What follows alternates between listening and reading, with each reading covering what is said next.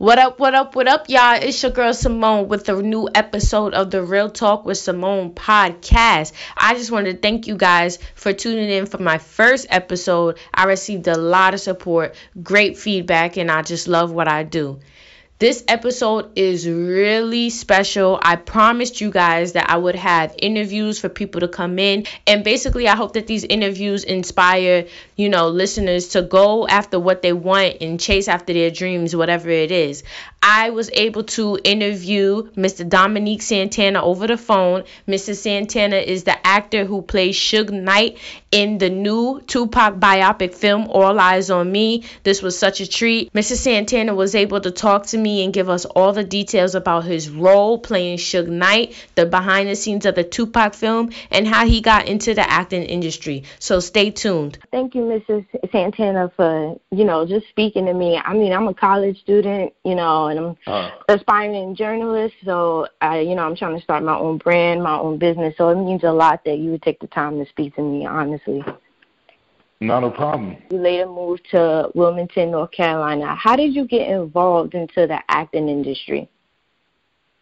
Actually, after high school, I relocated. My family kind of migrated to Wilmington, North Carolina, and I was always interested in film anyway, coming up. Mm-hmm. So when I followed my family not long after that and went to Wilmington, North Carolina, and at the time they had a booming film business.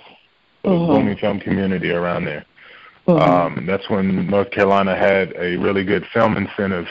And so, a third of everything in the industry was being shot in North Carolina. Right. And so from there, I just kind of started, going to events and just trying to figure out, what are the first steps to get in the industry. And, I got an agent and then slowly started booking stuff and, just grinding. And so you said in a recent interview, I think it was from April, you discussed how you were persistent in contacting the founder of Swirl Films and having to start, your first role as a doorman. Did you ever lose sight or lose hope of your dream? And, what kept you motivated? Yeah, I mean, the funny thing about that was I did their movie 20 Funerals. It was the first one I did with those guys years ago. And, from there they liked what I did, and that was a little bit part. And, so I asked them, I was like, hey, I'm assuming you guys are doing more movies, can I get a shot at, reading for a larger role in your next one? And so, they were like, yeah. And about a year, I want to say like a year and a half went by, but that whole time, I was constantly, on holidays, happy Merry Christmas, Happy New Year, all that stuff, Happy Easter, staying in touch. And so, but over the time, over the years, of course, you get to points where you do you lose the, I don't want to say desire, but you lose the motivation to keep going because it is a lot of rejection and it is a lot of obstacles and hurdles. And it's really, what I usually say is you're see something that's impossible in your mind and in most people's mind, and that's you're going toward that goal. So it's always tough when you're going toward the impossible, and until you realize that it's not really impossible. Right. And where did you get to that point where you were like, what, this is really possible for me? It's I say as far as the first time it was really kind of possible was first time seeing myself on television, which was some years back. I did this role on Dawson's Creek years ago. I was actually an extra. I was an extra on the film set because I was doing extra work at that time to learn about film sets and just see how it works, because I figure if I can at least see it and know it's real, then, I can stay motivated to go toward it. And I was actually just, blessed with a role right there on set because the director, in the middle of shooting, wanted to add another person in the scene and to make the aesthetics of the scene work better. And I happened to be there, and, they pulled me and it was like, can you say this line? And I was like, yeah. So I said it on the, said it for them on the spot, and they hired me, changed my paperwork, and moved me up to where the actors were, etc. And so when that first came on TV, I had been an extra on Dawson's Creek maybe like 10 or 12 times at that point. And so finally, seeing the camera focused on me and, hearing me say my lines, with the other actors, that to me was like, okay, I made a huge step. At least at that time, it seemed like a huge step. So, Right. I made a huge step and was like, excited about moving forward. And then you get to your times where, because you got to live and stuff, and people think when they see you on TV, you're automatically a millionaire. You made it, right? And, right, and it's not how it works. So I think I made like $1,000 for that, which isn't bad for a couple of hours of work in one day. Mm-hmm. But we all know how far $1,000 will stretch you. Right. So, right. And if you're not doing that, at least once a week, then you made $1,000, and then my next role after that I think wasn't for like a year. And so, you got to live in the, in between time, and it is some struggle. So you get to points like, why am I doing this to myself? What? I need to do something different, maybe. And something that you brought up, which I think is really interesting, is like the paycheck behind it.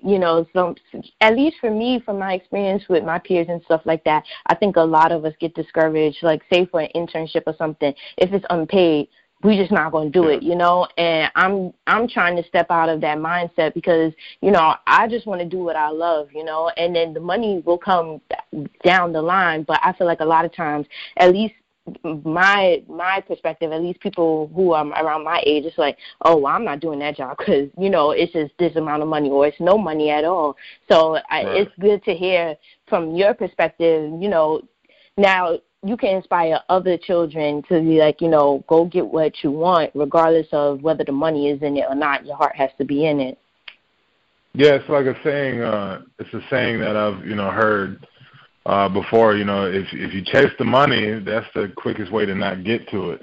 Exactly. Instead, follow your passion, chase your goal, and the money will fall in. I mean, that's definitely true. Of course, I look back now versus what I started off getting. Hell, when I was first started off, I wasn't making any money. Like 20 funerals, I didn't get paid for. Dead Heist, I think I made like $300 for a month's worth of work. That was before SAG had the ultra low budget, plan. And when it was just independent, they didn't have to pay you anything when it was independent, at that time. And but they did pay us a little something, and but it definitely wasn't enough to pay my bills for the month, But you figure out those things out as you go. I told this story the other day. I was actually selling cars at the time. I auditioned for 20 funerals, and or excuse me, I think it was Dead Heist, one of the two. But the manager at that car lot, he wouldn't let me off, and I basically gave me an ultimatum because I was like, look, I'm going. Like, I do this to pay my bills, but that's my actual dream. I'm not going to miss that. And so I basically, and I told him, I said, well, look, here's what it is. If you're going to fire me for going after my dream, then so be it. I'll figure that out along the way. Right. And so I was in a position where I was really choosing. I was making about $7,000-8,000 a month, at that time selling cars. So it was good money, but that wasn't my stopping point. And so I was willing to give up that money to go, get a gig that I will work for a day for free. Long term. Right, yeah. But, at the end of the day, it was a step into what I want to do. So I was willing to do that. And that's what's hard, is because you got to be willing to go, all right, I'm about to upset my whole life. I don't even know, it was in my mind, like, I don't even know what I'm going to do after this audition, as far as my bills and stuff, but I'm willing to let that go. Fortunately, my boss, I wasn't the top salesman, but I was one of them. And so fortunately at that time, he was just like, he gave in. I called his bluff, and he gave in because I was like, well, then I'll just be fired. And he was like, look, go ahead and go do it. And just, but when you come back, make sure you sell a car. So I was like, all right, so he didn't end up firing me. But, my point is what I was willing to do even to make a step. Yeah. Your story is so relatable because as a student journalist, for me, it's not like the best financial stability right now. So I have a retail job, and then, I was just about to ask you that, but you answered it. How do you basically manage and balance that life where you have to like go and get money to support your family, your bills and whatnot, the necessities, but then still go after your long-term dreams where the money might not be right now, but it will be in the long term. It's different for everybody, but for me it's funny because that's what taught me to be an entrepreneur. Because I knew, I said, all right, if I'm going to pursue this, I have to make money. I'm not with the whole struggling artist thing. I've done that for a little while and was like, that ain't for me. You know, I need to be able to live and enjoy my life. And so I was like, okay, but I also need the freedom to go and take opportunities that, you know, come my way and for a film. And so, you know, then I got into starting to do some of my own thing because I also worked in the club industry for years at that time and at night. And so when I was like 20, I started off as a bouncer and then moved from that to, I recruited, a bunch of guys, and then I had my own security company for, nightclubs and concert events and things like that. Yeah, and then from there, I went back into running clubs because that gave me freedom, and so then I started managing clubs and promoting, concerts and things like that, all just basically hustling. Right. And from there, I was like, okay, now I want to own the clubs. And so then I made moves to, buy a club, and then, then I had got another club, so then I had 2 nightclubs. And then when that became too much of a headache, then I was like, okay, we got to do something that's more guaranteed and more, grown up. So then from there, me and my former business partner, we started a third-party auto finance company, which then led to starting our own dealership. Wow. And so, but all of that came from, my desire to pursue my dream and find a way to pay my bills, yet have freedom to pursue opportunities as well. So I figure if I'm the owner, can't nobody tell me when I can and can't come and go if I please. Yeah, that's so interesting. That's how I'm doing that. Yeah, because a lot of students like me who work in retail and stuff like that, it's just like, man, it's just this retail job. But sometimes I get like that, but then sometimes when I'm on the job, I'm looking at the managers, I'm analyzing how they're managing their business, how they start up a business, because, maybe one day I want to have my own business. So just taking valuable lessons here and there for the long term. Yeah, and that's smart because you can everything you do, you can take lessons from it. Like selling cars, I never regret that. I never, my life might have been different had I not done that because the things I learned, I was able to take into just regular life. I know how to sell myself when I'm in front of directors and casting directors and whatnot because of, my ability to do that. I'm not, as far as being nervous, I don't have those nerves like, I did when I first started out because, selling cars, you had to walk up on strangers and take them from I'm just looking to an actual purchase. You had a limited amount of time to do it, so you don't have no time to be nervous or scared to talk to strangers, you know. So just different things, and that selling cars had nothing to do with the film business. But I was able to take so much stuff from it, the lessons I learned from it, and the skills that I learned from it and apply it to what it is I really wanted to do. And people don't realize, even if you're digging in ditches or whatever, when you look back as you pursue your goal and you start to cross finish lines, you reach one goal and then you go to the next goal. And as you do it and you look back on your life, you start to see, wow, I had no idea I had no idea at that time, but all of that was part of my story, part of my journey that was leading me somewhere. Right. So that's important, even if you're working at McDonald's, there's something there for you to learn because, no, that's not your ultimate stopping point, but it's part of your story that you don't know is being written, and, that will have something to do with where you end up. Exactly. I totally agree. So you now co-star in Tupac's biopic film, All Eyez On Me, as the infamous Suge Knight. I have to say, you did a great job. Like, out of all the people, the actors for casting, I think you nailed it. Like, it seemed like Suge Knight to me. Thank you. You also mentioned in recent interviews how you studied him in terms of, like, looking at his interviews, his behind-the-scene interviews, his records, his mannerisms. What did you learn new, like, from playing him, because he's typically perceived as like the villain by outsiders. So what is something surprising that you learned about Suge Knight? I think from what I learned is It's more so that although he's not an angel, you know, so I don't want anybody to get that twisted like I'm saying like he's some innocent angel. That's not the case, but I think he's highly misunderstood. I think he's been demonized by the media and, you know, just over the years of the image, which partly, you know, it's his fault as well because part of the image they pushed, you know, that whole death row image was, you know, we don't take no BS, and you know, you bring it to us, we're gonna bring it to you harder. Right. Now that worked at the time because that made people not play with them.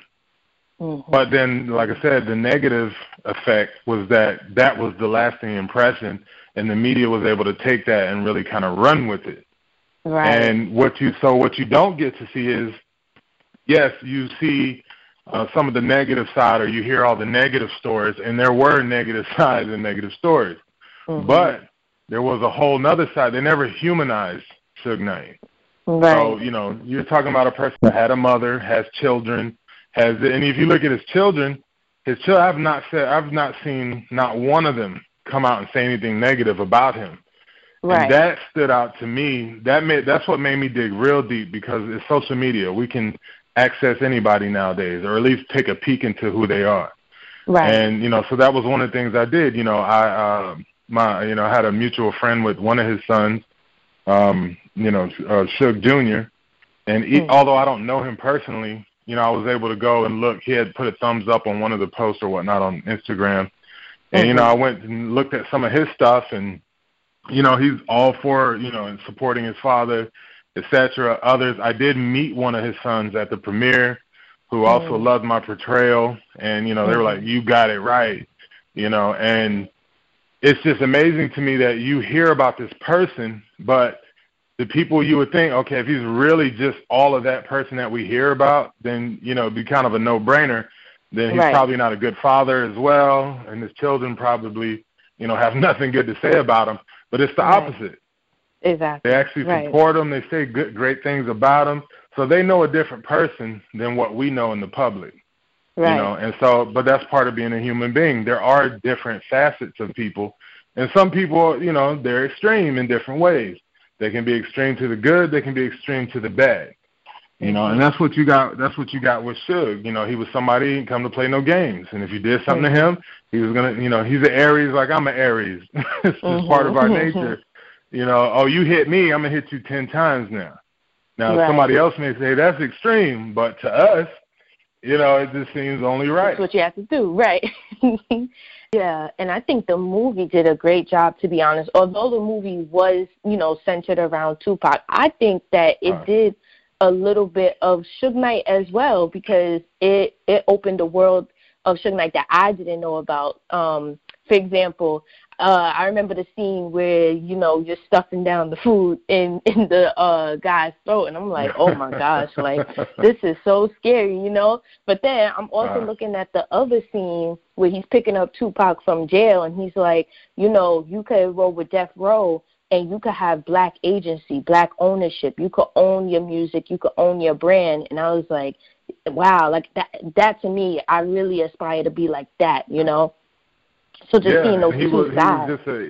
And that's the thing that people don't get is, like, you don't ever hear about how Suge acquired Tupac. Or, you know, like you see in the movie, there were times, you know, even one of the scenes had gotten cut from the film, but there were multiple times before, you know, Pac was in jail that, you know, he actually kind of started, you know, laying those seeds, you know, to Pac, like, hey, you know, you want to come with the winning side, people really care about you, you know, and whatnot, then, you know, come with me. But, of course, you know, he was hearing all the stuff, too, and was kind of staying away from death row. But in the end, you know, at the end of the day, the only person that was willing to come and get Pac, not even his own label, you know, the only person that was willing to come and get Pac out of there was Suge Knight. And that was because Suge, you know, like I said, there were other parts that didn't make the film, but it was showing you that Suge wasn't just like, oh, I can get money. What people don't understand is Suge had Snoop at that time. He had Dre going platinum. Like, Suge had money. He didn't need Pac for money. You know what I mean? He had the Dog Pound. He had others. He didn't need Pac for money, but he was a fan of Pac. He could see what Tupac really was and what he could be if, you know, he removed the chains of corporate America off of him. Right. Right. And that's what he did. You know, he said, I'm wild too. Let's get it. Mm-hmm. Yeah. So what was the most challenging scene or part of the process for you, you know, and why was it so challenging? I'd say the most challenging part was, I would say the end scenes, you know, when it's time for Tupac to pass. Mm-hmm. And, you know, just as a fan, because, you know, I've been a lifelong fan of Tupac, and being in that scenario and knowing, you know, being in there and having a fly on the wall view of what actually happened in that vehicle that day from their perspective, you know, it was not only crazy or insane just as an actor to do it, but, you know, you're looking over there at somebody who looks like Tupac acting out this scene, you know, and hearing those gunshots go off, and, you know, even though it's not real bullets, it's real gun bullet sounds. And so, you know, even just sitting there hearing that and knowing the whole time in the back of your mind, you know, you're trying to do your job, but you're also thinking about, like, wow, you know, this is what, you know, really happened. You know, this is what these guys heard, and, you know, fortunately we didn't have to feel what, you know, Tupac felt, but it still, you know, still makes your heart beat faster and, you know, just, you know, drop to the pit of your stomach, because you're thinking about how, as chilling as it is acting it out, you can only imagine what it's like for it to be really happening. And, you know, from where I was sitting, you know, seeing your best friend get, you know, hit with bullets, and, you know, you don't know what's going to happen, and, you know, seeing them dying and all that's crazy. You know, and then Idi Amin, who plays himself in the movie, that, I think that was one of the hardest parts for me, you know, to function in that scene, watching Idi, you know, over Tupac, and knowing that, you know, he had really been there in real life at that spot, you know, doing that same thing in real life, you know, for somebody he loved and cared about. And now here we are reenacting it again with somebody who looks like him, you know, going through the same motions. And I was like, how, you know, I was like, how do you not even, you know, how are you able to even, you know, stand up and keep going in the scene? Like, I had to commend him, you know, and I pulled him to the side and commended him, because I was like, bro, I don't know how you were able to dig that up, you know, that emotion inside of you and make it through this again. I have to say that scene was probably the most memorable scene. Just that pause where basically Tupac is in the car in the passenger seat, and he turns around as he's about to get shot, and he's looking at who's about to shoot him, and then that moment right there, I was like, oh, like, you know, you could feel the whole energy in the movie theater. The audience members, we all just felt that. So yeah, I could feel that too. And I didn't know how they were going to use it in the movie. You know, when we filmed it, you know, we filmed things out of sequence and whatnot. And so I know what they were filming, but I didn't know how they were going to bring the audience to that point, because, and that's a difficult scene to lead up to, because everyone already knows it happens. So how do you make an audience that already knew this for the last 20 years that this happens? How do you make them still feel that moment all over again like it's brand new? And you know, the way they led up to it, I loved it. To me, that was my favorite scene in the whole movie. There was a lot of great scenes, but the scene of me and when they show Suge and Pac in the car just being human beings. In that moment, he wasn't Tupac, you know, quote unquote, and Suge wasn't Suge Knight. It was just two friends, you know, in a car, laughing and joking with each other. And so it really lightened the mood so much that you almost kind of start to forget, like, maybe it won't happen. You know, and then it's just like, boom, you know, you're hit with reality and you're back to earth. Even the scene before, when he's deciding whether or not he wants to go out, and he's with his fiancée, Kadada Jones, even that scene right there where he leaves and he goes back to the door for a moment, and they're both, you know, like, looking at each other, but between the doors, but he still decides to go. I mean, that was an excellent job, I have to say. Yeah, that was, because my first time seeing the movie altogether was at the LA premiere. Really? A couple of last week. So, you know, I was wondering how it was going to go, and then when they dropped the gospel music at the end, I was like, okay, you got me. you got that. You got one tear out of me. I was there, and they still made me drop a tear. Oh, I was yeah, like, that damn. gospel song. I turned to my mom. I said, Mom, what gospel song? You know, because my mom knows all the gospel music. I'm like, Mom, what gospel song is that? Because that song was just, was moving, and the scene was moving. And, yeah, that was great. It really took you there. Yes, it did. So Tupac's music often alludes to, you know, the struggles that black citizens face, such as poverty, police brutality, racism. Do you feel like those words are still true today? Do they still live today? I mean, we look at Philando Castile's case, which was just recent, and I'm still in shock that police officer wasn't convicted.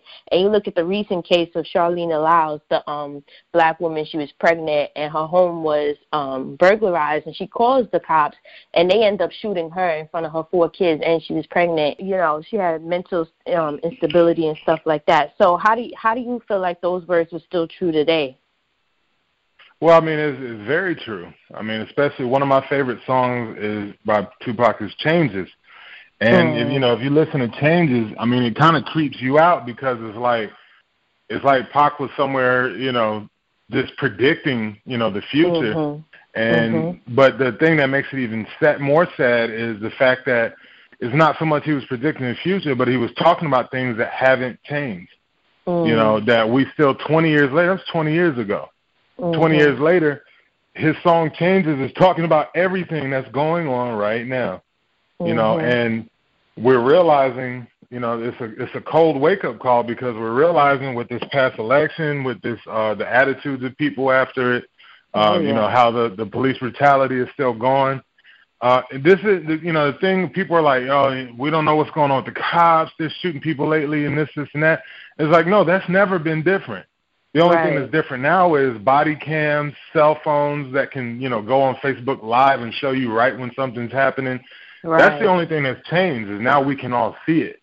It's probably not as bad as it used to be because can you imagine you seeing this right now? But can you imagine in the South in 1950 where they, you know, they could do things and no one would ever know about it? Exactly. You know, you can only imagine all the things that were done.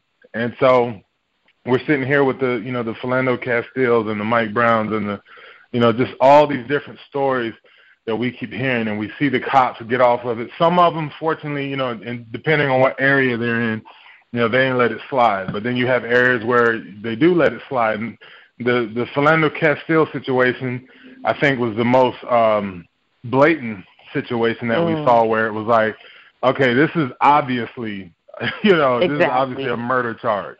Right. There's no way around it. There's evidence. There's video evidence.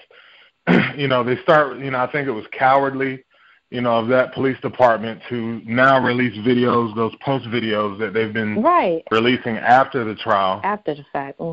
You know, and, you know, the fact that they had the mother of the child in handcuffs in the back of a squad car after you just shot up, you know, her boyfriend, like there was no even point to that, but it's an illustration to the mistreatment of minorities, period. You know, and it's not that all minorities are not, you know, that all minorities are innocent completely. That's not what I'm saying. Because in every culture, you've got criminals in every culture. Right. But, you know, we're talking about unjustified killings. And it seems to be more prevalent in our communities. And, you know, it seems to be swept under the carpet constantly, even when it's blatant in your face. You know, we know what it is because, and it's not even all this officer's fault. He made that decision, and it was a horrible decision. But at the same time, you know, we have a tendency in America where mainstream media has propagandized black people so much to look a certain stereotype or to be a certain way that when these officers are approaching black men, they automatically, you know, that stereotype that's been ingrained in them automatically pops up. So they begin to be in a state of fear. And when you're in a state of fear, there's no telling what you're going to do. And he reacted because his mind was running 1,000,000 miles an hour, you know, creating this scenario in his own head that was actually not really going on. And he reacted to that. Yeah. And you mentioned the body cams and how we have that now. The only thing that's different is that now it's broadcast. We can see it on social media. And, you know, before we didn't have that access. Do you think that's a good thing or a bad thing? Because I feel a lot of people have been having a debate about, we see these videos and we were hopeful that these body cams would actually bring us justice in terms of like the judicial system of prosecuting these police officers. But as we've seen with the video of Philando Castile, his murderer didn't go to jail and stuff like that. So do you think that it's a positive or negative? Because another way that people could see these killings is that we are almost immune to it and we're desensitized to it, in the sense that we see these black bodies violently being killed and it doesn't really hit us the same anymore, you know, or we're not, I guess, respecting the black body as much, because you could just find it on Twitter and it's broadcast as if it's like a music video or a basketball game, you know, something that is quickly accessible. Yeah, I think the body cams, to me, are a great thing, and not because of the justice portion, because that ain't going to change nothing. Body cams, witnesses, that won't change nothing to a system that works a certain way, regardless of what the situation is. But what I think the body cams, you know, are capable of is, like, you know, back when I used to own the clubs, the main thing we used to tell our bouncers are, you're not here to just bust heads. You're here as a deterrent. You know, the first thing we want is for people to see you and not want to fight or not want to break the rules of the club. Now, if they do it anyway, then, of course, you have to address the situation another way. But overall, you know, think about how many officers don't do something because they know their body cam is on. You know, or think of how many times an officer would have shot someone, but he stopped to think about it because he was like, this is going to be on camera, and if I get this wrong, you know, this is going to be one of the things brought up against me. So let me think about this a little more. So you do have some happy trigger finger cops out there, but think about how many there would be out there if they didn't have to first stop and think, I'm being recorded right now. Right. I didn't even think about that. That's a great point. Right. Yeah. And as a black man, all we hear about is the things that do happen. Exactly. And as a black man, it must be difficult and honestly scary for you to see these tragedies occur over and over again. And you even say that this has been a continuous thing. So, you know, I'm only 19, but I can only imagine what it's been in your childhood and generations before. How do you remain, like, sane and hopeful? And what message would you send to the black youth as we're just seeing this? You know, I've been harassed by police officers on more times than I can remember. You know, I'm not saying it happens every day, but, you know, in my lifetime, I'm in my 30s now.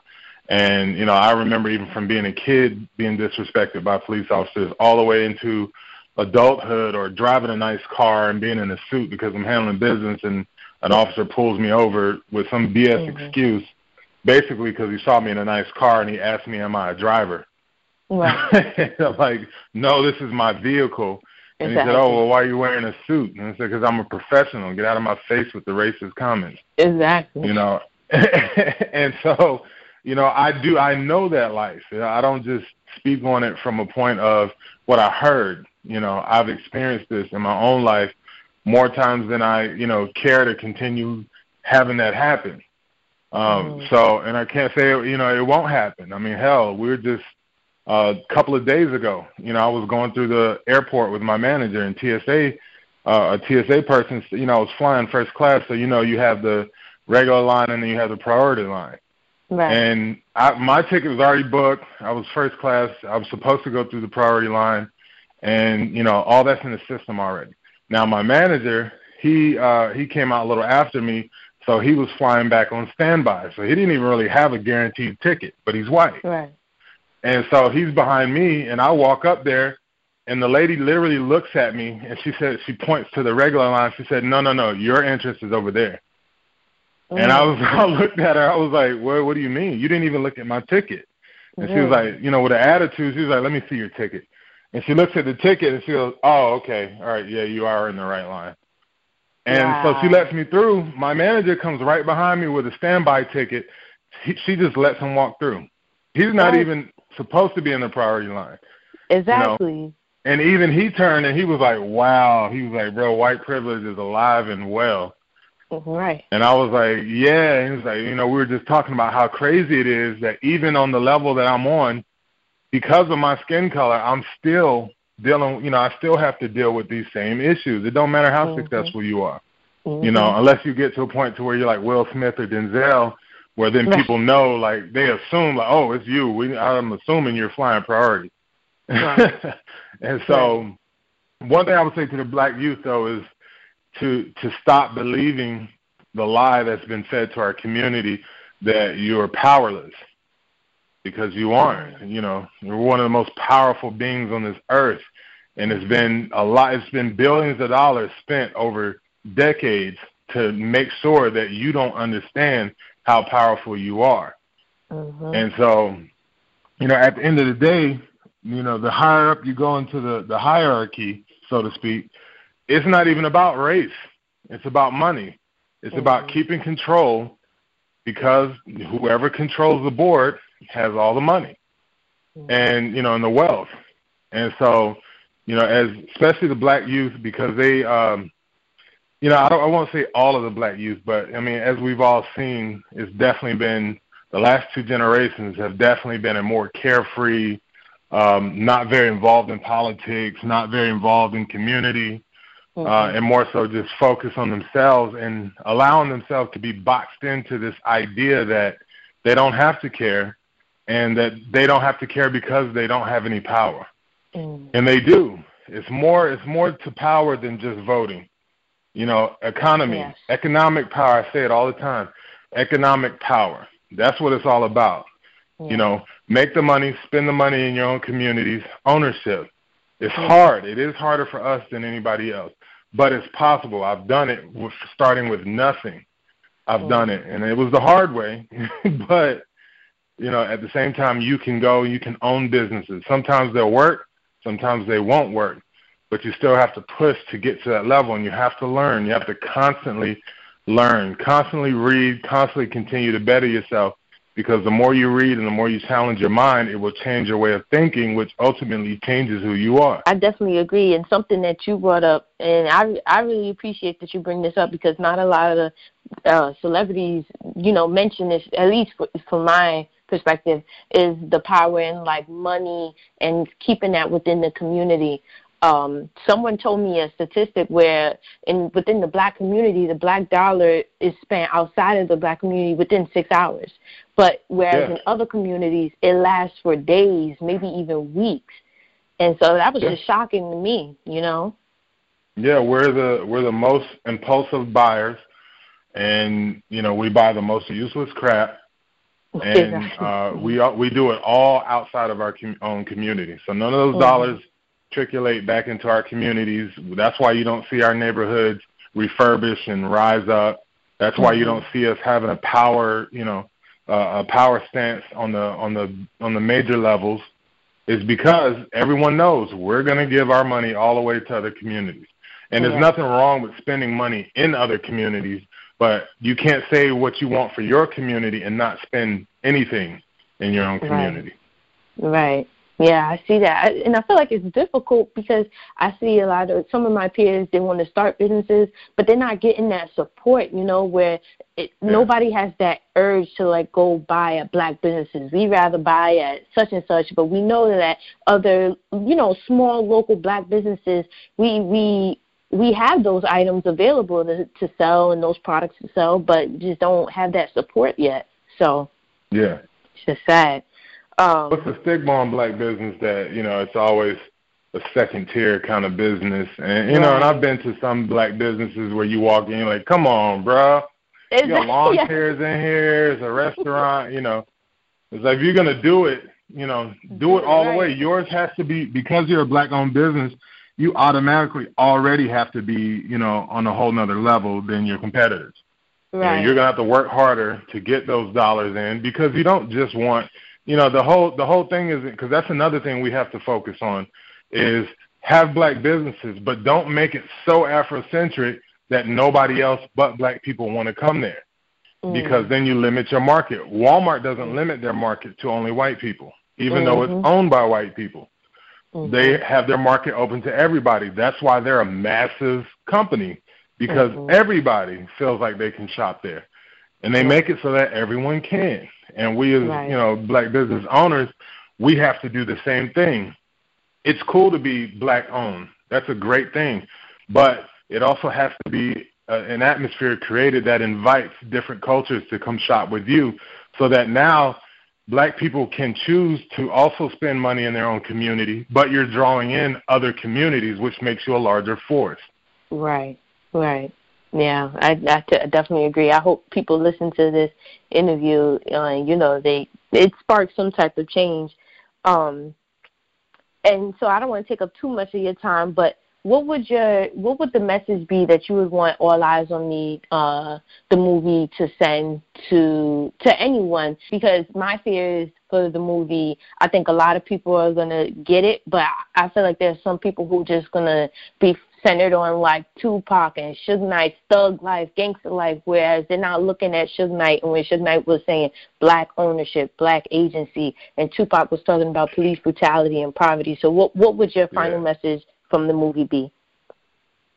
The good thing about this film is it drops a lot of jewels, and there's multiple messages in it, and I think that's why we've had some critics, be haters and want to try to bash the film, because as always, anything that puts out a message like this that really speaks to minorities, the powers that be try to silence that message, as we've seen with some of everyone, and this movie is no different.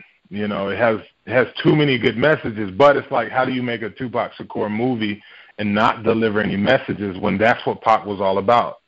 Right. And so, that had to be in there, even though the filmmakers knew this is going to make us a target for, some of those that don't want to see these kind of messages going out to the black communities, black and brown communities. So we already knew that was coming, and it did, but the fans stood up and, supported anyway, thankfully.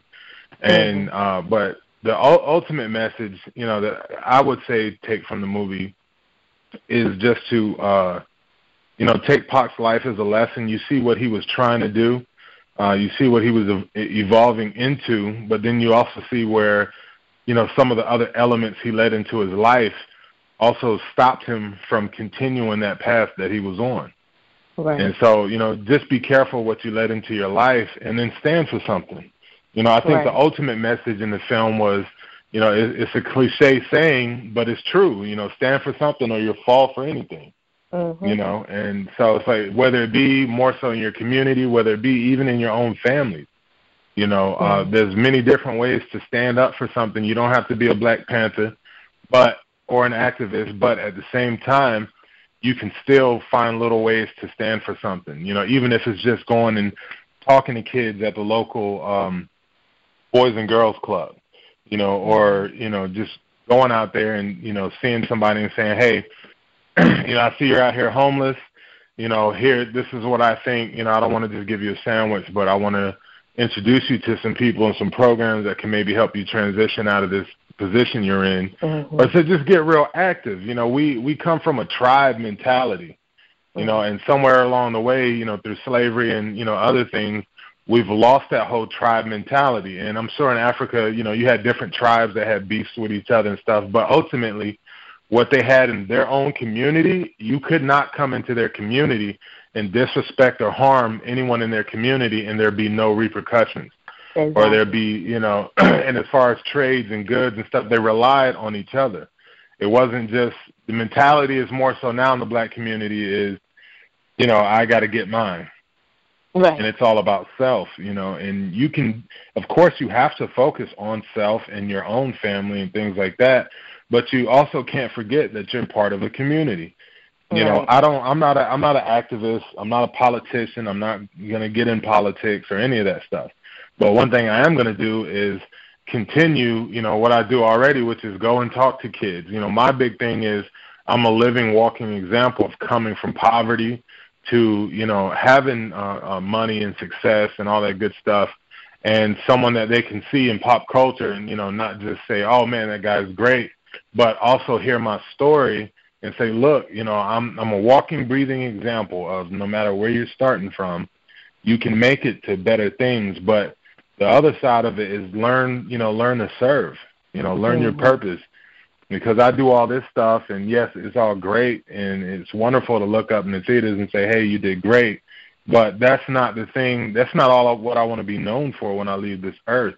I want some people saying, hey, when I was 11, he came and talked to my school, and what he said to me inspired me so much that I got on this path, and now, I'm the CEO of this company, or now I have this major charity organization that helps, single mothers, or, you know what I mean? Something, just dropping seeds. Right. Yeah, amen to that, because, that's exactly what I'm trying to do, and just to see you do that, it's an inspiration, Thank you. Any future plans that we should look out for in your career? Anything that we should see, Dominic Santana doing to keep a lookout on you? There's a couple of different things. Like I said, I'm a writer and a producer as well, and so starting to do more producing now with some projects. There's like a TV show that I'm producing on. There's another a scripted show. That one's like a reality show, but there's a scripted show I created called The UC that I also plan to star in, that we're trying to find a home for with like Netflix or HBO. There's other films on the table that we're looking at to see what's the right next moves. And there's another major one I can't really publicly talk about just yet. But not quite done with the West Coast, I'll put it that way. Okay, all right. So we just leave it off that. Thank you so much. And then going to Africa in September. Oh wow. Okay, cool. So you got we have a lot to look forward to, and I just can't wait to see, the future of your career. Thank you. I appreciate it. I'm gonna definitely do my best to stay busy. Yes, and thank you so much for taking this time to talk to me and for this podcast. It really means a lot to me. Thank you so much. No problem, and I wish you the best on your future endeavors. Thank you so much.